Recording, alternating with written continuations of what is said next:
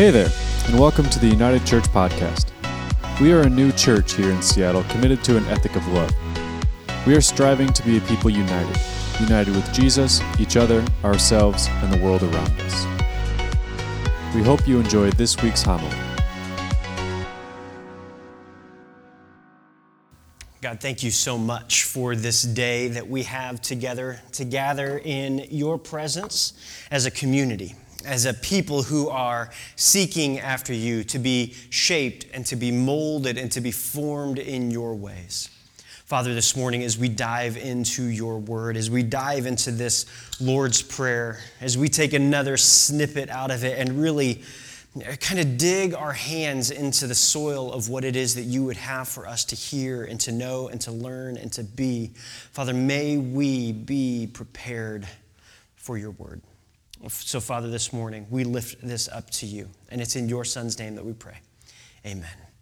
Our kiddos can head back with Mr. Kent William. He's got some fun stuff for you, if you want. There they go. There they go. As we step into this week of uprising, as we step into this portion of the Lord's Prayer, it begins, "And forgive us our sins as we forgive those who have sinned against us. And forgive us our sins as we forgive those who have sinned against us." This is a really difficult prayer. It's a really difficult line within the scope of the Lord's Prayer, a portion of his prayer, of his teaching on how to pray. In fact, the reason why it feels so difficult to me is because it's so conditional. It's so conditional. Forgive us as we forgive those who have sinned against us. Forgive us as we. It's such a conditional sort of prayer that we offer up in this space and in this midst. And my question for us today that I kind of want you to hold in tension as we walk through this segment of the prayer is, who do you need to forgive?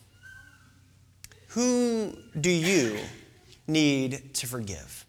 Maybe it's a friend. Maybe it's a friend that betrayed you, or a friend that let loose some sort of secret in the midst of your life, and they hurt you and they wounded you in such a way that you're like, no, I don't know if I really am ready to forgive them just yet. Or perhaps it was a coworker that threw you under the bus, and you didn't really have anything to do with what was going on, but all of a sudden now you are the one that is taking the brunt of the heat at work. Or perhaps it's a boss that just continues to put them under your thumb, or you find yourself residing underneath their thumb in this sort of like painful existence. You're like, my boss is killing me, and I'm not really sure I'm ready to forgive them for what it is that they continue to do to me. Perhaps it's your parents, or it's an ex, or it's members of your family. Who do you need to forgive? I was 26 years old, and I had been married for about 4 years at this time, and I was the pastor of a church that had found themselves in this space of tremendous turmoil. This church that was quite literally felt like it was imploding, like the ground underneath was not only shifting and moving, but was beginning to crumble underneath our feet.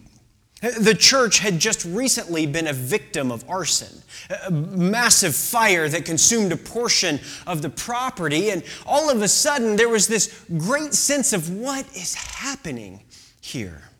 The senior pastor, just a few months before this, had just been fired for numerous acts of indiscretion. The church was absolutely reeling. It was on its heels. It was back in a space of pain and of problem and of frustration and of turmoil. It was reeling.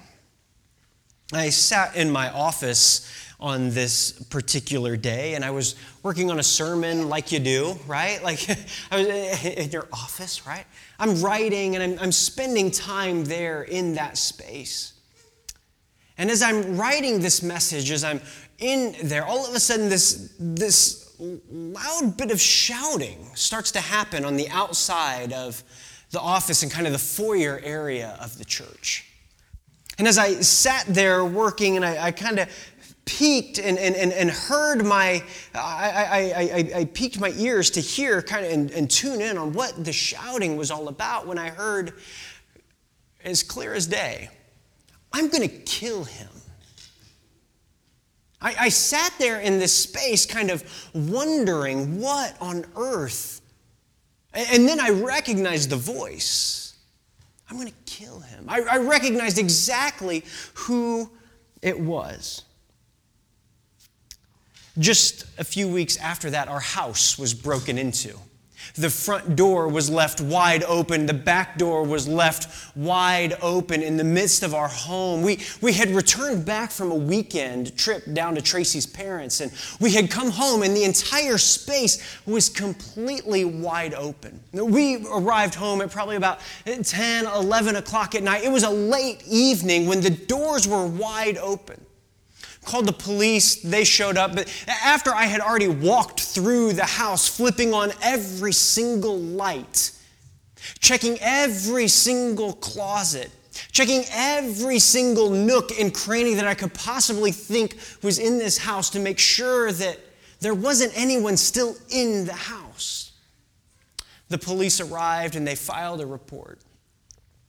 A couple of weeks after this, the senior pastor, who was the one that had come in saying, I'm going to kill him, the former senior pastor of this church, was arrested on possession of gun charges and for wielding this gun at campers at a campsite. Things felt extremely difficult. They felt extremely frustrated. The FBI and the local police all got involved in this, and I'll never forget the day that, again, I was sitting in my office getting ready for Sunday morning worship when I walk in the door, and sitting around the table was an FBI agent and a sergeant from the local police department. As I sat there in this space, as I walked into this kind of strange-looking space, this strange-looking scene, they sat down and they said, hey, the threats that you have been giving, the threats that you have received, the threats that other members of the congregation have also been experiencing, we think they're actually really valid threats. We think that there's something here, and we're here this morning to protect you and the congregation. Oh, okay, great. What does that mean? Well, we're going to position a police officer out front of the building to make sure that he doesn't get in, but if for some reason he does get past him, I'll be here at the door to the sanctuary, and I will not hesitate. If he does not stand down, I will not hesitate to put a bullet in his head. Oh, okay. So go get him, preacher. Huh. All right. I gathered my notes and I collected everything that I possibly could in that moment as much as possible. And I sat there with kind of my jaw on the floor, not really knowing or expecting what was going to happen next. I had no idea, but as the service began to progress and as I made my way to the front of the stage and as I had a music stand in front of me with all of my notes, I kept my eyes completely fixed on the back door. My hands were gripped around the music stand as much as possible to try and give me some sense of shielding, some sense of comfort, some sense of peace in the midst of it. I'm sure my knuckles were bare bone white as I grabbed that music stand with all that I could. No one in the congregation was any wiser, just the FBI agent and the city police officer. I stood there looking with my eyes gazed at that back door, wondering if he was going to come through, wondering if there was going to be a massive tragedy in our midst. Scared for myself, scared for Tracy. Again, we'd been married for 4 years. I'm 26 years old. I don't know what I'm doing at this point. Just hoping that maybe if he did come in, that this music stand would be the thing that would save my life. I finished, and I walked off the stage, and the rest of the service went on without any hitch. He never showed. The threats, the conversations that had happened in the midst of it, the word getting back to him kind of dissipated, and he never showed. He never showed. Over the course of the next few weeks, it turned into months as the church began to get itself on its feet, as we had all experienced this tremendous amount of stress and anxiety and frustration and challenge. In the midst of it all, the elders came to me and they said, "Hey, we love you, but you're fired. We just need to turn the page. We need to get away from the pain and the frustration and the turmoil that has been. And, we know that you have sacrificed a lot for this church. We know that you have sacrificed your health. We know that you have sacrificed your marriage. We know that you've sacrificed your education. We know that you have sacrificed so much for this place, but we've just got to move on. And it's time. So thanks. Hey, if you want to still attend here, that'd be great." Awesome. That's fantastic. Thanks. 2 years. It was about a year and a half of this sort of scene unfolding. Of all of this to that point of hey, it's time for us to move on. I walked away with such a tremendous amount of anger, with such a tremendous amount of bitterness that continued to fester and bore deep within my spirit. I walked away with such a tremendous amount of hurt and pain, and I just wanted to blow the place up, right? I just wanted to blow it down. I wanted to lay waste to that entire place and to the people that had hurt me there. I wanted to cause damage and wreak an absolute, untold amount of havoc. I wanted to share this story with everyone so that they could be on my side and so that they could revolt against the elders and what it is that they had done in this space and what it is that they had done to me. And I held on to this anger. I held on to this bitterness. I held on to this frustration and rage for 2 years. 2 years of holding on to it, not letting a single bit out of it. Not even a minute amount. 2 years I held on to all of this pain. Matthew chapter 6, verse 12. "And forgive us our sins, as we have forgiven those who sin against us. For if you forgive other people when they sin against you, your heavenly Father will also forgive you. But if you do not forgive others their sins, your Father will not forgive your sins." I came across this passage in the midst of those 2 years, in the midst of that 2 year season. And remember specifically praying at the end of that, "Nah, God, I'll pass. I'll pass. I don't think they deserve that kind of forgiveness. Now, I don't think that they deserve me just being able to wash my hands and walk away. I don't think they deserve to not remember what it is that they did. I don't think I can forgive and forget. That is absolutely ridiculous. There is no way. And God, I'll pass. I'll pass. I enjoyed the anger too much. I enjoyed the pain and the hurt too much. I enjoyed the victimhood too much. I enjoyed all of the excuses that it gave me to be a jerk to other people too much. To let go of it, to forgive, and to walk away.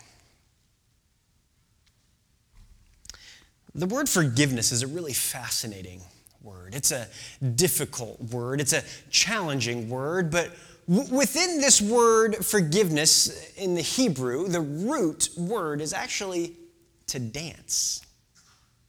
That the image of forgiveness is actually like this beautiful dance that happens in the midst of life. If you've ever been to a ballet, or if you've ever seen the ballet, if you've ever gone to the Nutcracker every single winter, you get to see these beautiful ballerinas dancing and twirling in such a graceful position, in such graceful ways as their arms move with this ease, and as they look as if they're floating on air across the stage. There's a lightness to this dance. There's a lightness in this forgiveness. The rabbis talked a lot about this idea of dancing and forgiveness within the Midrash. They talked a lot about this dancing and this forgiveness in the root word of the Hebrew, and how they talk about this dance as this glorious intermingling of people together as they push and as they pull from one another, but as they come together and as they wrap arms around one another and as they find this space in between them to come together anew. Forgiveness, to dance. And I didn't want it. I didn't want to dance.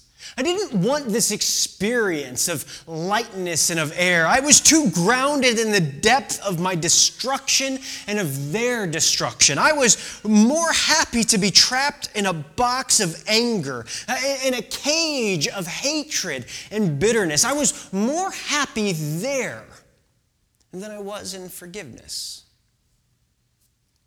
Or so I thought. There was one day that I was reading a book, and this quote jumped out at me by Lewis Smedes, who's a theologian. It jumped out and it wrapped its arms around my throat. Forgiveness is releasing a prisoner and realizing the prisoner was you. Forgiveness is releasing a prisoner and realizing the prisoner was you. All of a sudden, I recognized in that space and in that moment that my lack of forgiveness had trapped me in this cage of anger and of hatred and of bitterness, that I was locked inside of this box. And in the midst of that, I recognized that it wasn't me trapping them in the box. That I got to look at them in this cage of my own anger that was directed towards them, but rather my anger was directed at them, and it was trapping me in this space, in this place in time that could not be redeemed, that could not be healed, that could not be fixed.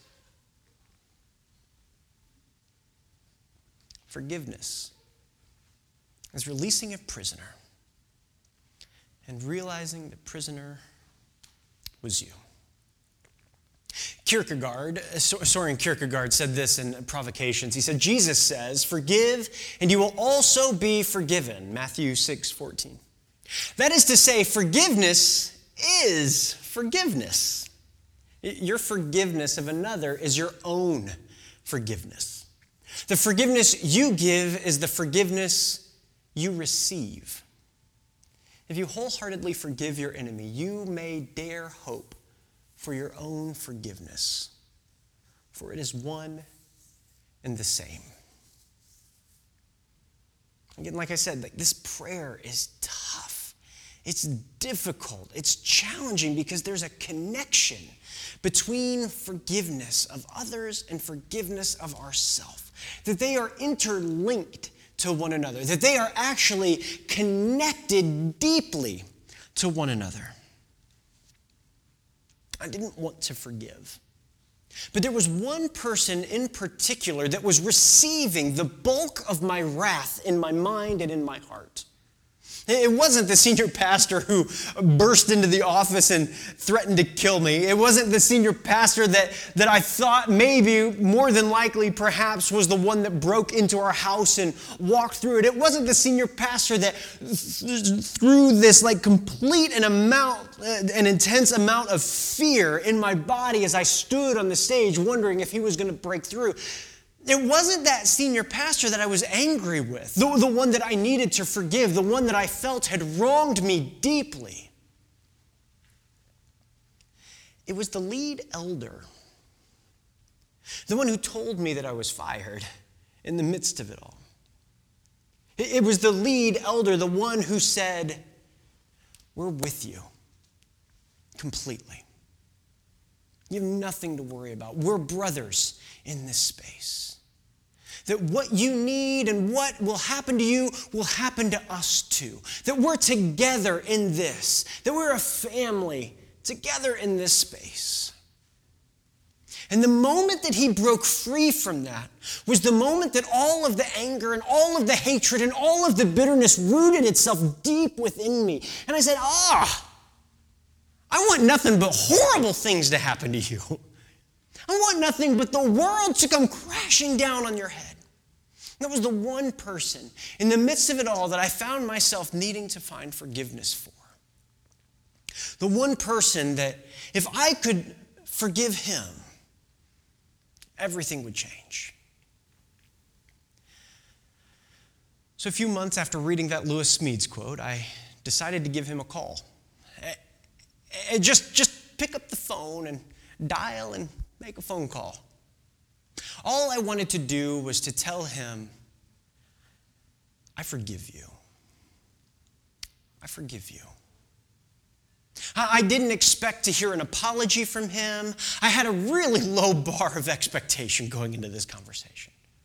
I didn't expect an apology. I didn't expect an excuse. I didn't even want it. All I wanted to do was say, "I forgive you. This is what happened to me in the midst of this, and I forgive you. And whatever you have to say after that, that's fine. I forgive you."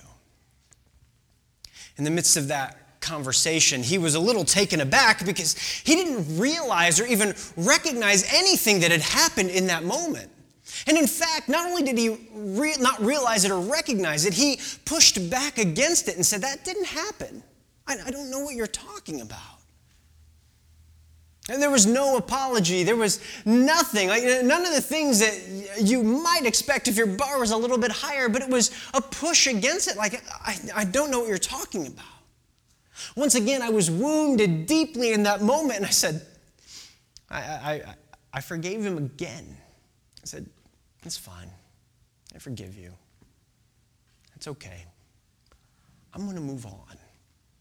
I'm going to move forward from this space." Henry Nouwen said this: "The greatest human act is forgiveness.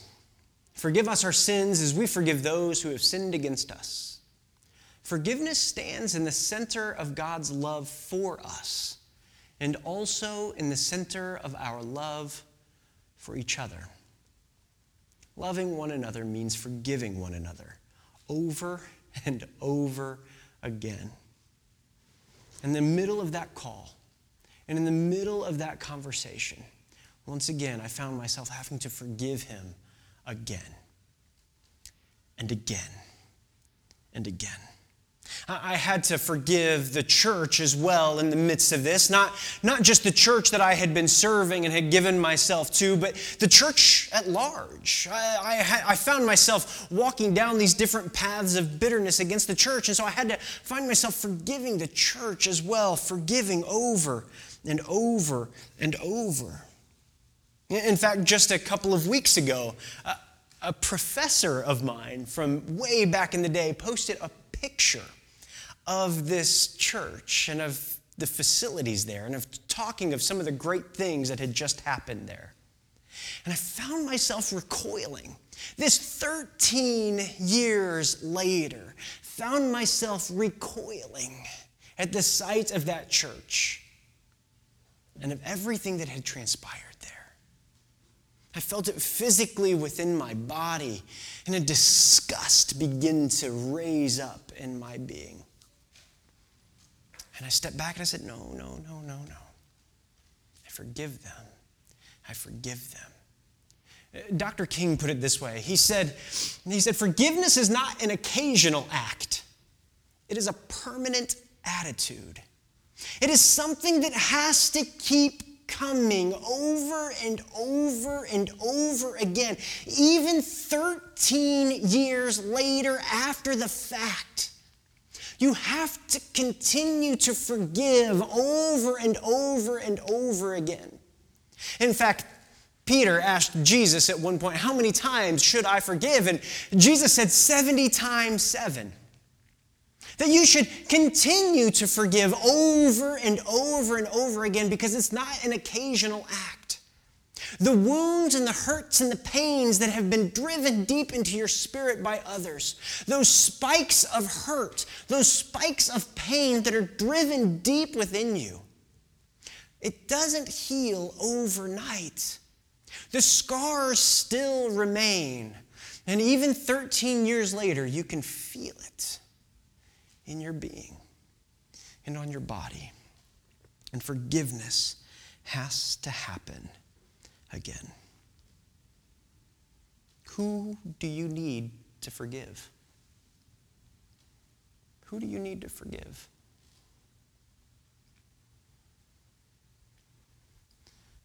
Nouwen talked about it this way. Forgiving does not mean forgetting. When we forgive a person, the memory of the wound might stay with us for a long time, even throughout our lives. Sometimes we carry the memory in our bodies as a visible sign. But forgiveness changes the way we remember. It converts the curse into a blessing. We no longer have to experience ourselves as the victims of events we had no control over. Forgiveness allows us to claim our own power and not let these events destroy us. It enables them to become events that deepen the wisdom of our hearts. Forgiveness indeed heals memories. Forgiveness does not mean forgetting.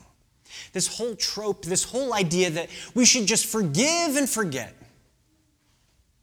is so terribly damaging.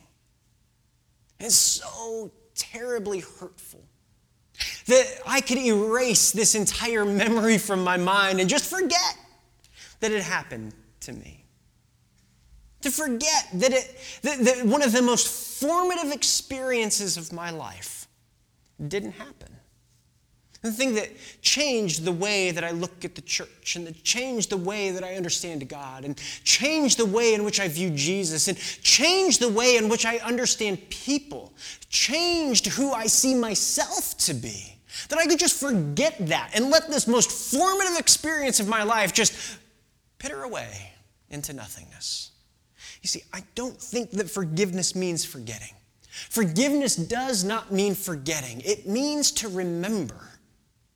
Forgiveness means to remember what happened to you, but to remember it differently. Forgiveness indeed heals memories. It heals what happens to us. It creates a sense or a place where this healing can actually begin. And I would actually argue that forgiveness, not only does it claim a sense of power over the event as we release the prisoner within the cage that was in fact ourselves, but actually forgiveness is the ability to wish someone well. That at the end of the day, that you're able to look at a person or an institution or an event and wish that thing well. That I can step back and look at that lead elder and I can wish him well. That I want no destruction to befall his house or him personally. That I want nothing terrible to happen to this church, but I want good things for them. I want good, healthy things to happen for them. I don't harbor bitterness or anger. That is true forgiveness, to say, I wish you well. And it takes a lot of courage. And it takes a lot of gusto. And it takes a lot of healing within ourselves to actually be able to say that, to look in that direction and begin to say, I wish you well. But the first time we do it, no matter how hurtful and how painful it is, the first time that we do it is the hardest. And it gets easier and easier and easier as we go, but it never becomes a piece of cake. It never becomes the easiest thing that it just flows out of my mouth. Well, I wish it well. Because there's still hurt and pain that is there. Forgiveness is wishing someone well. But it doesn't necessarily mean that you have to stay in relationship with them. It doesn't necessarily mean that you will trust them again. You see, trust has to be earned. Trust has to come again. But you don't have to put yourself in that position. You don't have to find yourself in that space. I will probably never walk through the doors of that church again. And I will be okay with that. I've driven past it a few times. And it's hard. It's hard. There's pain there. There's turmoil there. There's struggle there. But it doesn't mean I have to be in relationship with them. But I do have to wish them well. I do have to hope good things for them. Because in the end, they are still my brothers and sisters in Christ. You see, a lot of this comes back to this moment, this space that still kind of boggles my mind. But it's of Jesus on the cross. And as he's on the cross, there are people down at the foot of the cross gambling for his clothes. They're playing dice. They're playing craps for his clothes, for his clothing. The members that are oppressing the people in the community around them, the soldiers that have lived in this space of oppression and of pain and of causing hurt. The ones that had physically nailed Jesus to this cross, and as he stands up there with his arms outstretched, nailed to this cross, looking down, he prays for them. And he prays, Father, forgive them. They don't know what they're doing. In the act of his crucifixion, in the act of his execution, in the act of his murder, by the people who are doing it, who have the power to let him down off the cross and save his life, he prays forgiveness for them. He wishes them well in that space.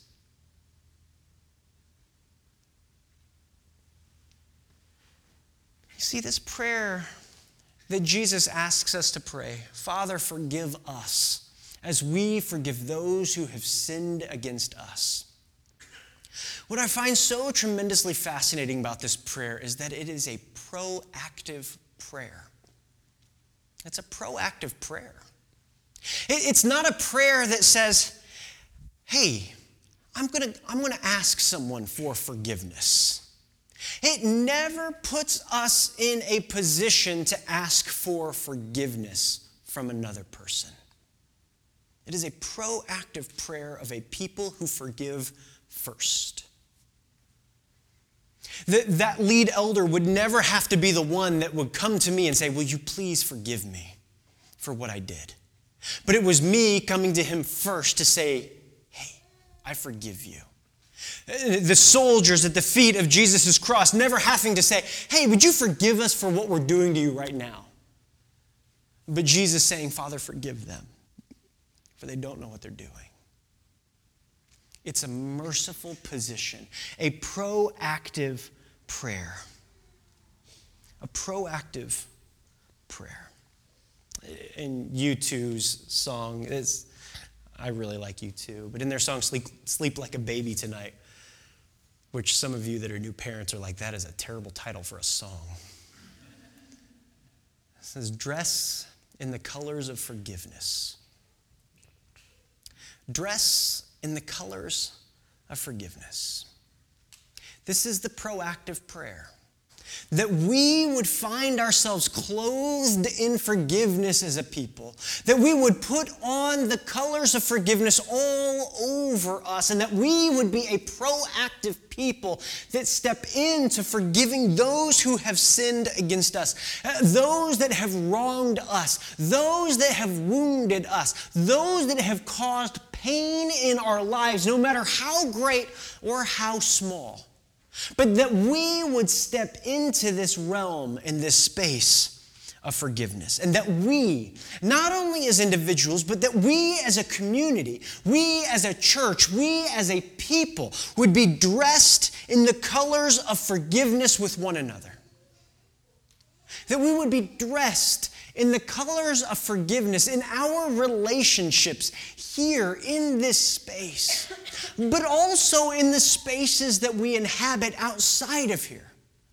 Whether it's with our neighbors or with our co-workers or with our family members or with our friends or with anybody that we are in relationship with, that we would dress ourselves in the colors of forgiveness, that we would be proactive in our forgiveness of others, that we would be centered around love for each other as the love of God pours out on us. Who do you need to forgive? Who do you proactively need to forgive? Maybe it's someone that hurt you and wounded you yesterday, created a deep-seated wound, or last week, or a month ago, or a year ago, or 5 years ago, 10 years ago, 15, 20, 30 years ago. Someone that created in you such a pain and such a hurt that you need to not only identify that person, but to proactively forgive them. I think sometimes it can be a little difficult if it's been a long process of hurt. It's something that has happened over the course of decades even. Because we can't necessarily call them up or send them a text or an email and say, hey, I forgive you. I wish you well. We can't necessarily step into that easily. They become a straw figure in our mind. They become a caricature of what once was. I think then the same sort of thing applies. Write them a letter. Not that you actually send. Not that you actually ship off into the mail or an email that has no address. You just type their name into the top, just symbolically. But write it out. Write out that forgiveness. Write out that wound. Write out that hurt. And forgive them. And move forward into the next step, and the next step, and the next step. To continue to forgive proactively. To continually forgive over and over and over as a permanent attitude, not as an occasional act. This is the Jesus that we worship. This is the Jesus who went to the cross for us that we may have life. This is the Jesus who sacrificed himself for us to forgive us, and on that cross said, Father, forgive them, for they know not what they do. This is our Lord. This is our Savior. This is our King. Forgiveness is not easy. But together it is something that we can do, that we can achieve in community as a people. You see, we believe this, that you'll never walk alone. And even in the midst of some of our greatest hurts and pains, we don't have to do this alone. We have a people here that we can share our stories with. People here that we can say, I need to forgive this person. Will you sit with me while I write the letter? Will you sit with me while I talk to them on the phone?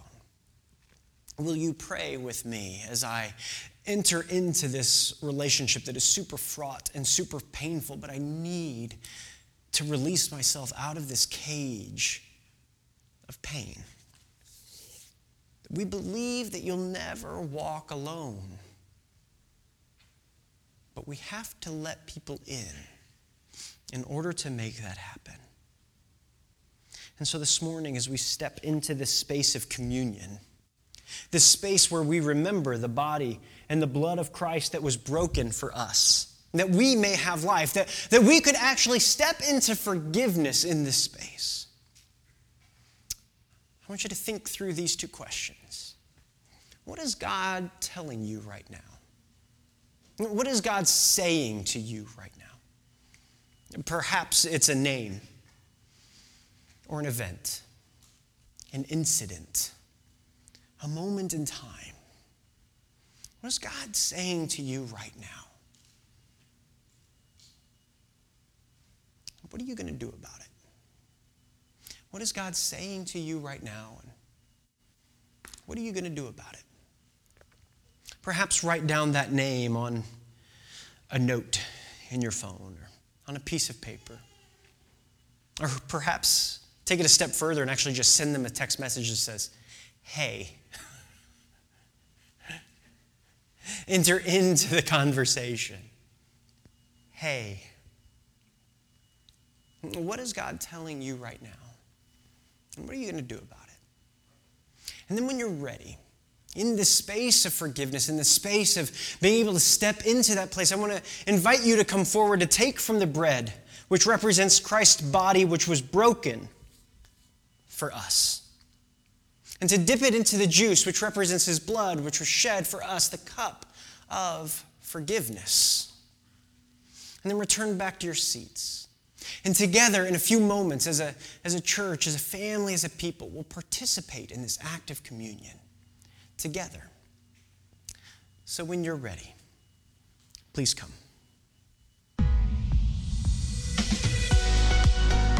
Thank you for listening to this week's homily. If you're in Seattle, we'd love for you to join us on Sundays at noon at 1316 3rd Avenue West in Queen Anne. If you'd like to support our efforts, please visit unitedchurch.gives to partner with us financially. Be in peace and God bless.